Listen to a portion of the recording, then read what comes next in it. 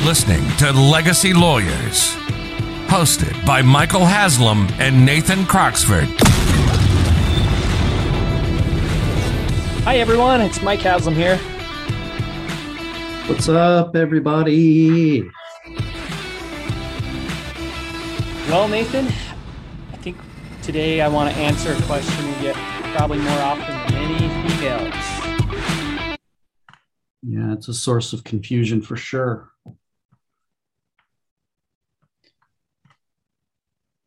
Do you want to tell the question, or am I? Yeah, well, the way it always comes to us is I need to get in and get my will done. You can get my will done. And what we should be saying is I need to get my estate planning done, because in very few cases, the will is going to be adequate. I think I can count on one hand the number of cases I've done where it was just a will. Maybe both hands, but Not very often that's the best No. fit, huh? no. Usually they need a trust as well. And Yep. so that's kind of like, well, what's the difference between a will and a trust? That's probably how it's phrased to me most often. Is that how you hear it? Yeah, or I've heard that I need a trust. I don't understand why. Why isn't a will sufficient?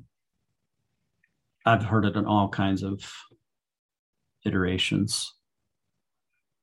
But that is the core question, is what is the difference between a trust and a will? Yeah, because if you understand the difference, then a lot of times you know that you need both. Mm-hmm. Yeah. So without getting too bogged down in legal terms, You mean you don't want to start with like the mid defining 1300s with medieval English law? Like I took a class in law school called Medieval English Law, and basically it was probate cases, and sometimes they were 3 lines long. But yeah, probates of wills. So you don't want to go there. could. We're going to lose some people. Everyone will turn off there. Actually, there's probably some people out there that are going, wow, that sounds super interesting. So maybe down the road. You could do a special one. For all those I bet I kept that. I bet I still You're have that. If you're a Charles Dickens fan, like I think half his books Bleak House. deal with.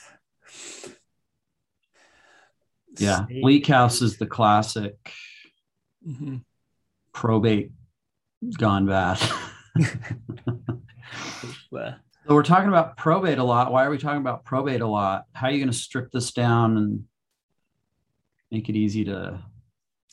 I was just gonna do our best to tell our audience what we tell a lot of people when we meet them. But I guess before we do that, we better do the disclaimer. Yeah, I think it's your turn to do the disclaimer. It is my turn. So Nathan and I are attorneys, and we practice law in Utah, and we love doing this podcast, but it is for education purposes only. We are not your attorneys. We're not providing you legal advice for your specific situation. You need to seek independent legal counsel so that you can make the best choice for you and your circumstances. Amen. Especially with regard to this question. So Because I have a lot of people they come in, they say, I have a will, I'm good to go, right?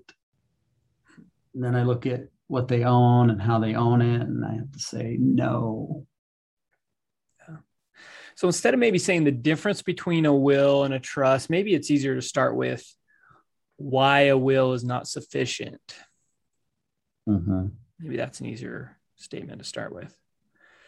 So most states or jurisdictions have a statute that says when probate is required. So Probate is when you have to go to the courts and have them oversee the transfer of assets from a deceased person to their heirs.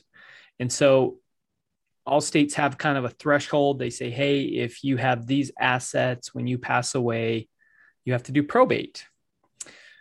Well, the statute doesn't care whether or not you had a will or not. It only cares about what assets you are considered to own upon your death. Mm-hmm. So basically, if someone in most jurisdictions have more than has any real estate at all in their name when they pass away, the law usually requires probate. And so even though you have a will that says, I want so-and-so to get this piece of real estate, or I want the real estate to get divided between my children, the statute still requires that will to be probated. Yeah, and maybe just to kind of give it some context, say that both of your parents pass away. Sorry, did I just kill both your parents? Mm-hmm. I'm sorry. I'm sure you could do it to me later. Both your parents pass away and you don't know anything about, this is a really weird example because you do know a lot about this, but you don't know anything about probate or estate planning. And so you go in and you say, hey, I need to sell my mom's house. And they pull the deed and they see that it was owned in your mom's individual name. Their response is going to be, you need to go get court permission through a probate to be able to sell your mom's home. And then you're going to hold up the will and go, wait a minute, I already have permission.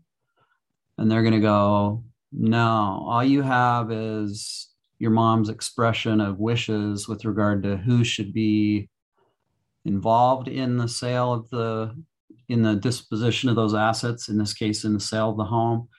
And looks like she's also indicated how she wants things divided up. Mm-hmm. And you say, but wait a minute. And they say, no. And the reason they're doing that is because they can't do anything with the will until a judge has signed and the court has stamped what in this case would be called letters testamentary.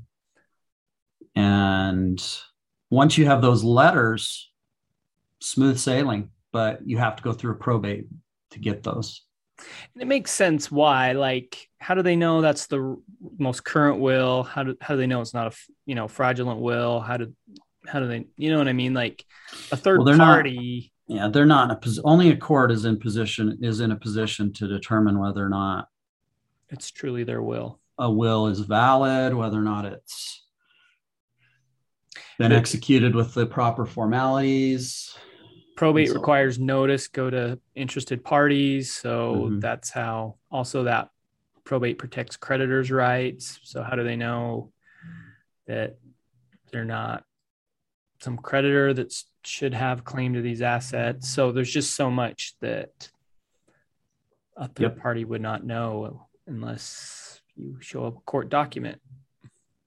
Yep. So that's why a will often doesn't accomplish a person's goal, because one of the number one benefits of doing estate planning is to avoid probate. And so that leads us to what a trust does. Yeah, actually, before you go there, let me tell you one instance that sticks out in my mind of when a will was appropriate as basically the main estate planning document. I had a client, she was in her 90s. She had worked hard her whole life. Her husband had worked hard. She was a widow. They'd made good decisions about how to draw pension and Social Security. And she was like fat rolling every month with just flush with cash. I mean, I think she made like $8,000 a month. And she'd long since gotten out of the business of taking care of a yard and a house, and she sold her home. She moved into a condo where everything was taken care of, and she didn't own it. She just rented. and she had absolutely zero qualms about just renting. And then all of her bigger accounts all had beneficiary designations on them, so those weren't headed to probate. And so in that case, yeah, we did a will as the standalone estate planning document that would transfer really nothing to Her personal family. property, right? Just like her furniture. Yeah, tangible items of personal property was basically the only thing that she had that would be governed by that will. Everything else was beneficiary designations. And we were really thorough about going through and checking those beneficiary designations to make sure we didn't leave any stone unturned. And so she was good to go. But that's not most people's situation. Most people own real estate. It's very rare now that someone doesn't have at least one piece of real estate, and in most states, that's all you need to trigger it. Mm-hmm. Otherwise, if you don't own real estate, then the assets have to be usually greater than like 100,000, give or take, depending on the. Yeah. So. But and a lot of those assets can be set up with beneficiary designations so that they don't need to be probated, even if they are over 100,000. But things like a business interest or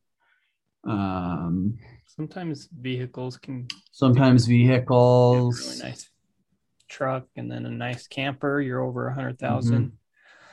Yep. There's a couple of things that can push over those thresholds, but most accounts do allow beneficiary designations on them. So you don't have to count those accounts when you're doing the math. Yep. So yeah, that's kind of similar. The couple times I've been able to just do a will, it's usually because they didn't own any real estate and their other assets were easy to do, just beneficiary designations. But even a few people who didn't own real estate still opted for a trust because of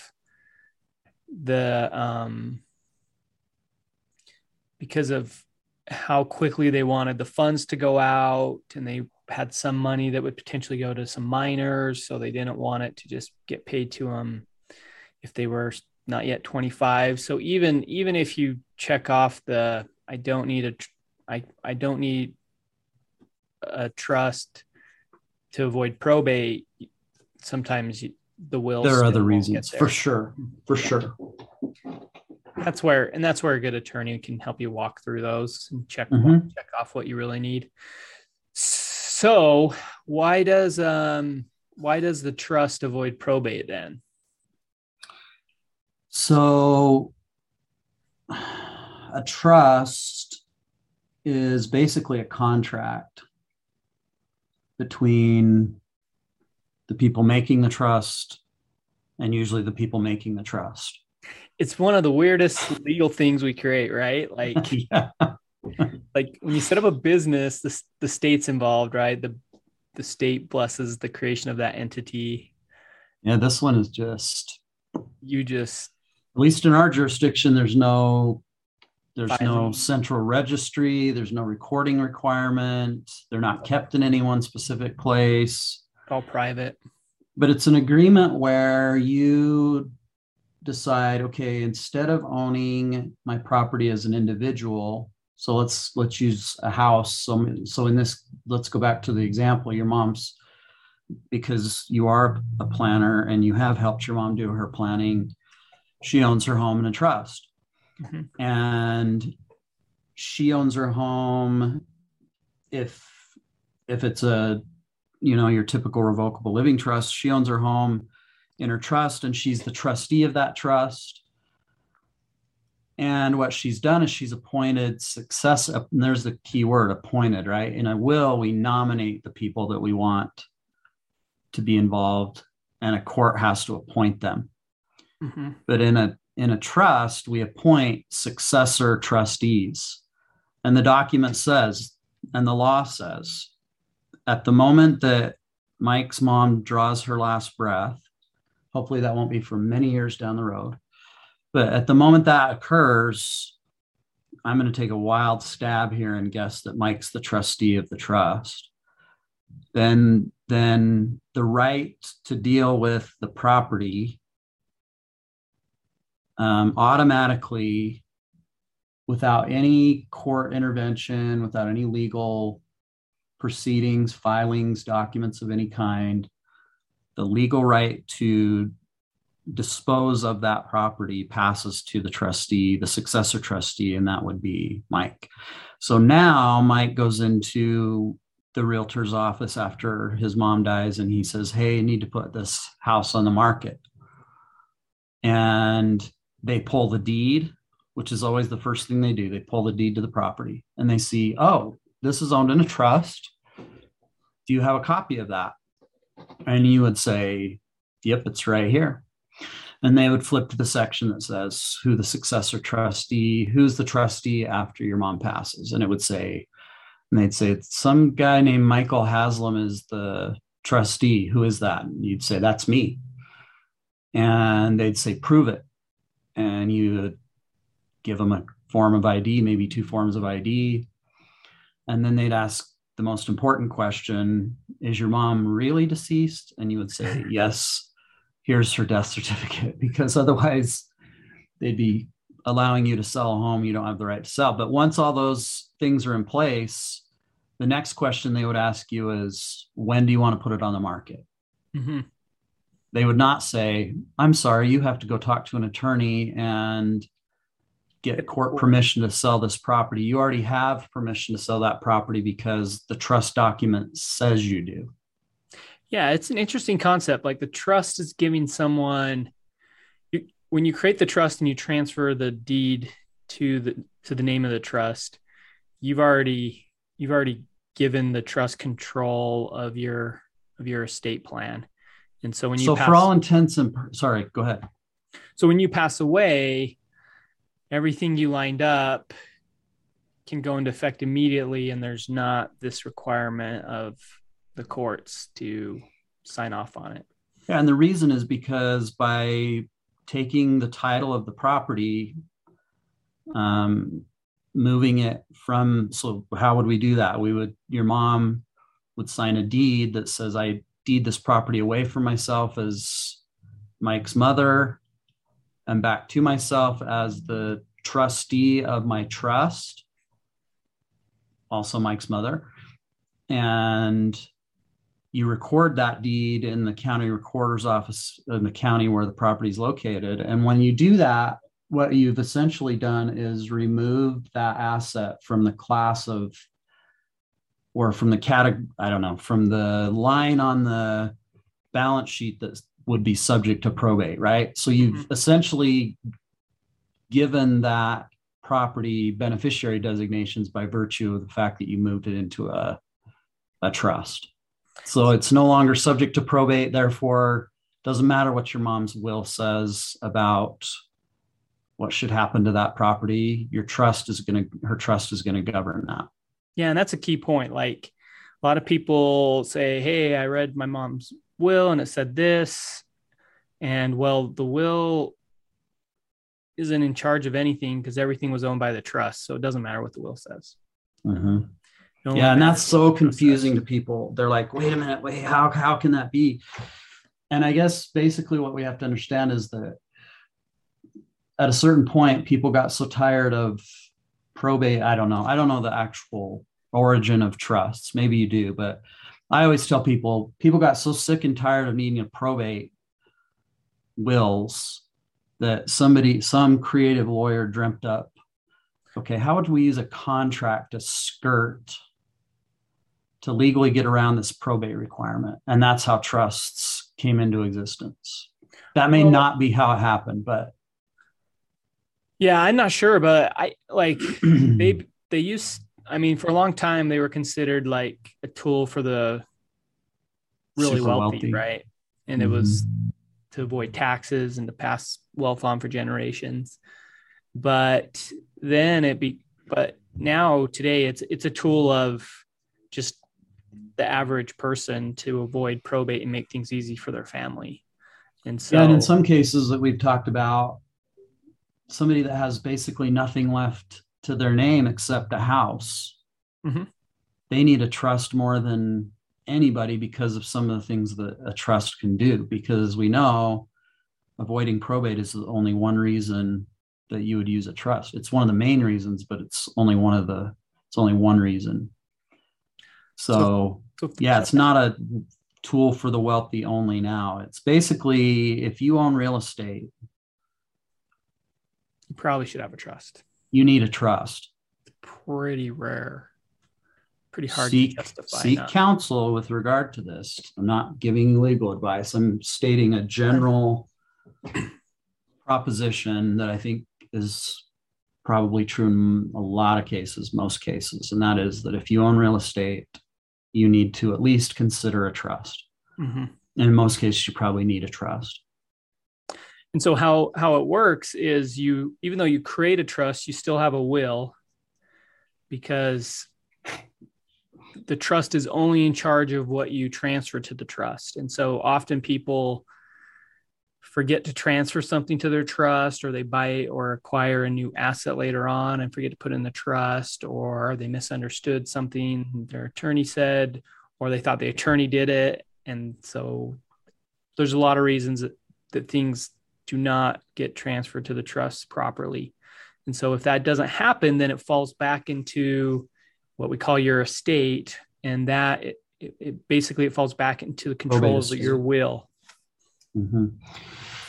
Yeah, and that's super confusing to people. So maybe the better way for me to have said that earlier is, if you own real estate, you probably need a trust with a will. Mm-hmm. A trust with a will that's kind of dovetailed into it. We usually call it a pour over will, because what the will says is, upon my death, if there is anything in my estate, it should be transferred over to the trust. Mm-hmm. And then that way it can just follow whatever rules you had for the trust. And now if there's people out there like me, and I'm sure there are, then they're thinking, well, then if the will just says it can pour over into the trust, then why do we have to bother with this deed thing? And that's because the one way that you will defeat the pour over will is to leave real estate.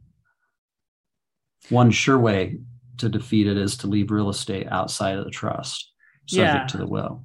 Even though the will says transfer to the trust, depending on what you left out, you can still have to do probate to move it over to the trust. Mm-hmm. And so the reason it goes to the trust is so you don't have conflicting instructions. You don't want the will to say one thing and the trust to say something else and them to be in conflict. But you don't want to have to ever use that pour over will, because it might mean you're doing probate. So don't do that. So that's the best me and Mike can do to strip that down. Yeah, I mean, the bottom line, to simplify it is a trust avoids probate, a will does not. And so if you think you have a probate issue, you should be doing a trust. And that's the difference really between a will and a trust, is what they can do. Yep. Yeah, I think that covers it. Cool. Short, sweet, to the point. So if you think you have the wrong plan, do a review with your attorney and review those issues. If you have acquired assets since you did your estate planning, do a review with your attorney and make sure things are in your trust properly. And if you've never done any planning, then get it done. Then what are we, 30 episodes in? And you still haven't done planning. Start at the beginning and listen to everything going forward. Yeah. So make an appointment with an attorney, then start listening to everything. Yeah. Get it done. Okay. So today's was kind of a short and to the point episode, but if we go any further, I think we're going to, some people may have to listen to this twice to get it, but I think we did the best we could at stripping it down. So if you want more, listen to this episode twice. There you go. Like it. All right. Thanks, everyone. All right. Thanks, everybody. See you next. You've been listening to Legacy Lawyers with Michael Haslam and Nathan Croxford. We give you the juicy detail of cases that our law firm has dealt with. We take out the lawyer talk and legalese and show you what options some of our clients had to choose from to fix their situation. The effects of not doing planning can be devastating. We'll be back soon, but in the meantime, hook up with us on Facebook and Instagram at Voyant Legal. Call us at 801-951-0500 or send us an email at team@voyantlegal.com. And for commonly asked questions, hit voyantlegal.com/resources. We'll see you next time.